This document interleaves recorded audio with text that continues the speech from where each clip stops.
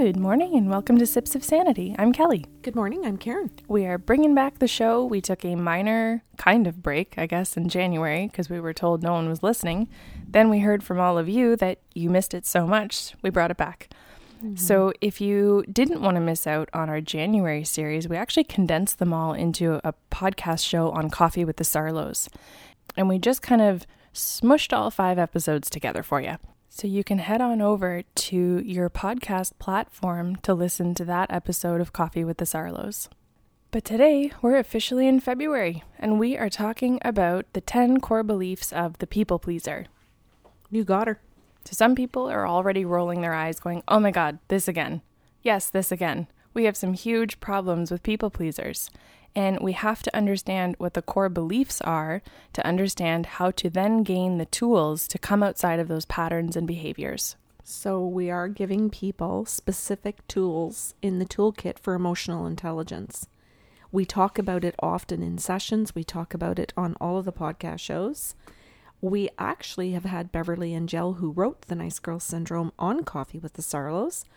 So you can go back into the archives of Coffee with the Sarlos to listen to her talk about the entire book. But one of the areas that we want to discuss is those 10 core beliefs. And Beverly has given us permission to go through her book in all kinds of ways to do podcasts until she comes back on Coffee with the Sarlos. So this is what we're going to work on for a little while. So today's show is on the first false belief, which is other people's beliefs and other people's thoughts are more important than my own. Am I correct in saying that we could lump in other people's needs? Yeah. Okay, I just want to make sure that I'm not skipping ahead and kind of bringing too many of them together. No, the way she writes it, Kelly, is other people's feelings and needs are far more important than my own. So if you go to the book and you're following along, it's on page 36. And that's the first belief. I think this is more common among women because women are taught to be empathic, which is a good thing, but it can't get confused with the people pleasing. So we want to split being empathic and feeling for others and actually thinking that we have to meet their needs just because we feel for them. And women are very much taught to pay attention to what other people are feeling. And to anticipate other people's needs, to get up and move and take action. Oh my God, and there are so many people that pride themselves on that. They think this is their entire identity. It's their life purpose. They think without it that they will be no good at being a partner or a parent or a nurse or in their professions. And what we're saying here is that there are healthy ways to meet people's needs. Yeah, it's a good skill. Yes. But you have to be able to assess time and a place. And when your springing into action actually takes away from the individual learning their own lesson or being able to assess and take action for themselves. That's a really good point because there is a crossing of the boundaries in people pleasing. And that is something that some people don't even consider. It's not part of the thought process, which means that people have to slow down and give themselves time. They have to give themselves a process to assess, which is critical in this situation. Otherwise, they trip over themselves to do something for someone else. And quite often, they think that that means then that they're going to be loved for it, or they're going to be appreciated.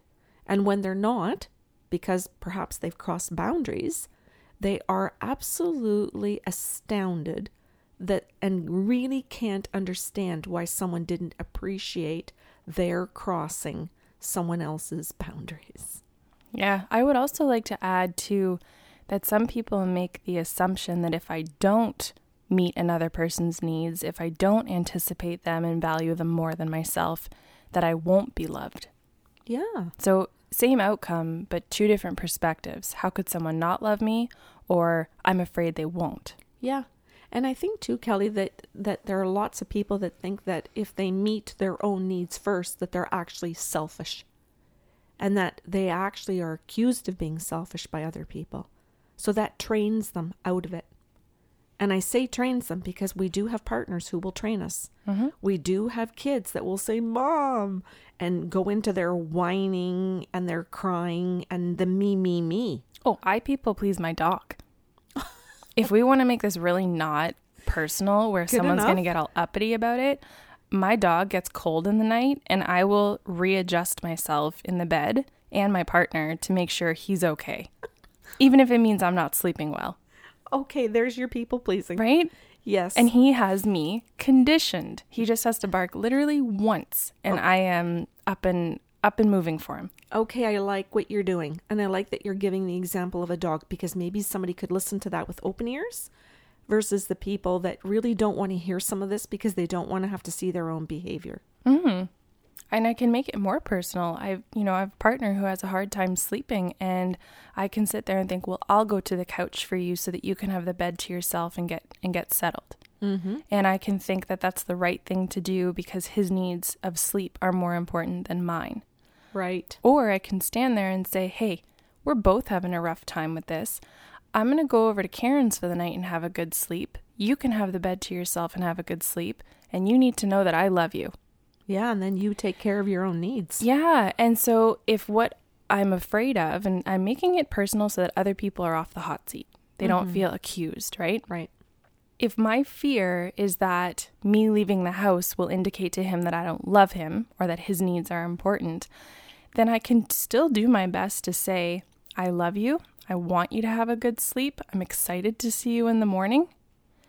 I'm still meeting my needs. And hopefully in the process, you can figure out how to meet yours. Mm-hmm. There can be really good, healthy communication in there where both of you are taken care of. Yeah. And I like it that Beverly points out that quite often men are not seen as, when they meet their own needs, they're not considered selfish. They're not put on the same, I'll say the same spectrum as we are. So we have to be careful of that. People have to watch. Do you let your little boys, do you let the men in your life get away with taking care of their own needs and seeing it as that's good? But when your daughter, or when you try to, or your mother tries to, or a girlfriend tries to, you guilt them into making them think that they're being selfish. Yeah. And how about let's use a literal term? That's not very nice. Mm-hmm. Because we are now conditioned into being the nice girl. Oh, yeah. And I think too, like sometimes like we will shrink our own importance or our own needs. We make them tiny. We make them, I'll just say again, unimportant. And we focus on whatever their needs are as more important. So that you're hearing that what we put relevance to for ourselves in our own lives keeps shrinking. And that's an important thing to keep repeating so people can hear that. Because that is how we disappear. Okay, can I throw out another term that people can kind of sit with? Is an avoider. Because I think sometimes people think, well, I'm empathetic and I'm a giver and I'm generous and I like to meet everyone's needs. We can qualify it as a people pleaser, but in the same breath, we can say you're an avoider because you avoid assessing your own self. You avoid taking action for your own self. Yeah, and I think, Kelly, in times of like intimacy, how important it is for a woman to keep assessing as she's intimate with a partner what her needs are so that she communicates that clearly and then doesn't feel used in the relationship. Yeah, that's a great example. Mm-hmm. Or feels like she's checking out of it and not realizing that it's because she's not speaking up and saying what her own needs are. She's just focusing on her partner's sexual needs. So we talked about this being conditioned. Mm-hmm. And one of the points Beverly makes is that we often model this based on what we see in our parents. Yeah. And for many women, it's because we see our moms do it. Yeah. Where the man, the father, is people pleased by the mother. And because of gender roles, we identify with that parent. Yep. And the boys do too. So they think just like their dad's needs are more important, they can grow up to think that their needs are as well. Mm-hmm. Whether their partner is male or female. Now, if you have a child at any age who can do their own assessment, they may swing in such the opposite direction and think, I can't be like her. Yeah. And so they become the father. Oh, that's good. Yeah, because if we don't have proper coaching or proper models to see what a healthy middle ground is, we can focus on what we don't want to be and actually end up becoming the very opposite. Yeah. And what we're saying is neither are healthy. Right. And what we're hoping to do here is to let people sit with that false belief and see, geez, did I have that in some way in my life? Was that around me? Did I watch a lot of movies like this? Did I like books that were like this? Did I read about it all of the time? Because we don't just get parented by those two adults in the house. We can be, or one, we get parented by what we watch and what is around us in our life. The other example that Beverly gives in the book is when parents are emotionally unavailable themselves, the child can often step into the parent role and assume the responsibility of meeting their needs. And so they become a people pleaser to their own parents. Yeah. Yeah. To one parent in particular that they're partnering. Right. And then that goes on. So we have to be able to sit back and go, well, shit, that was me. That was my life, or that was my sister's life, or someone's life. So I'm starting to understand, and that's what we're trying to do here. Yeah, I think just to be able to understand that people come by it honestly. Yeah. That this isn't throwing anybody under the bus. We're trying to give the tools to figure out, geez, if this is what I believe, how does this present itself in my day-to-day life? So if I'm sitting in the car and my husband says, what do you want for dinner? Or my wife says, what do you want for dinner? And I can never even think of a single thing. I just defer to them because I always want to know what they want. It's one small example. What we're saying is you have to find it in the tiny things that you do to understand where the belief is and how it plays out. And that is not the same as being indifferent to what you might want to eat that night. That's not the same as not having a craving and being truly open to any meal that evening. That's really actually not knowing your own thoughts is what we're talking about. Yeah, and you have to be able to sit there and say, okay, so I might want pizza. I might want something Italian. I might want Thai food tonight. I'm open to a couple of ideas within those two areas of food. So if he or she wants something in that area, that's good, but at least I know it. And if they say they want craft dinner and it's not, and I am open and I don't care, that's okay. We're talking about when you acquiesce and you give in constantly. We're talking about patterns. We're talking about not knowing, where one person loses themselves. They meld into another person's reality. And these are the reasons why. This is one of the reasons. 1 of 10. So our intention today, actually through this week and probably next month as well, because there are 10 beliefs and we don't want to rush you through them.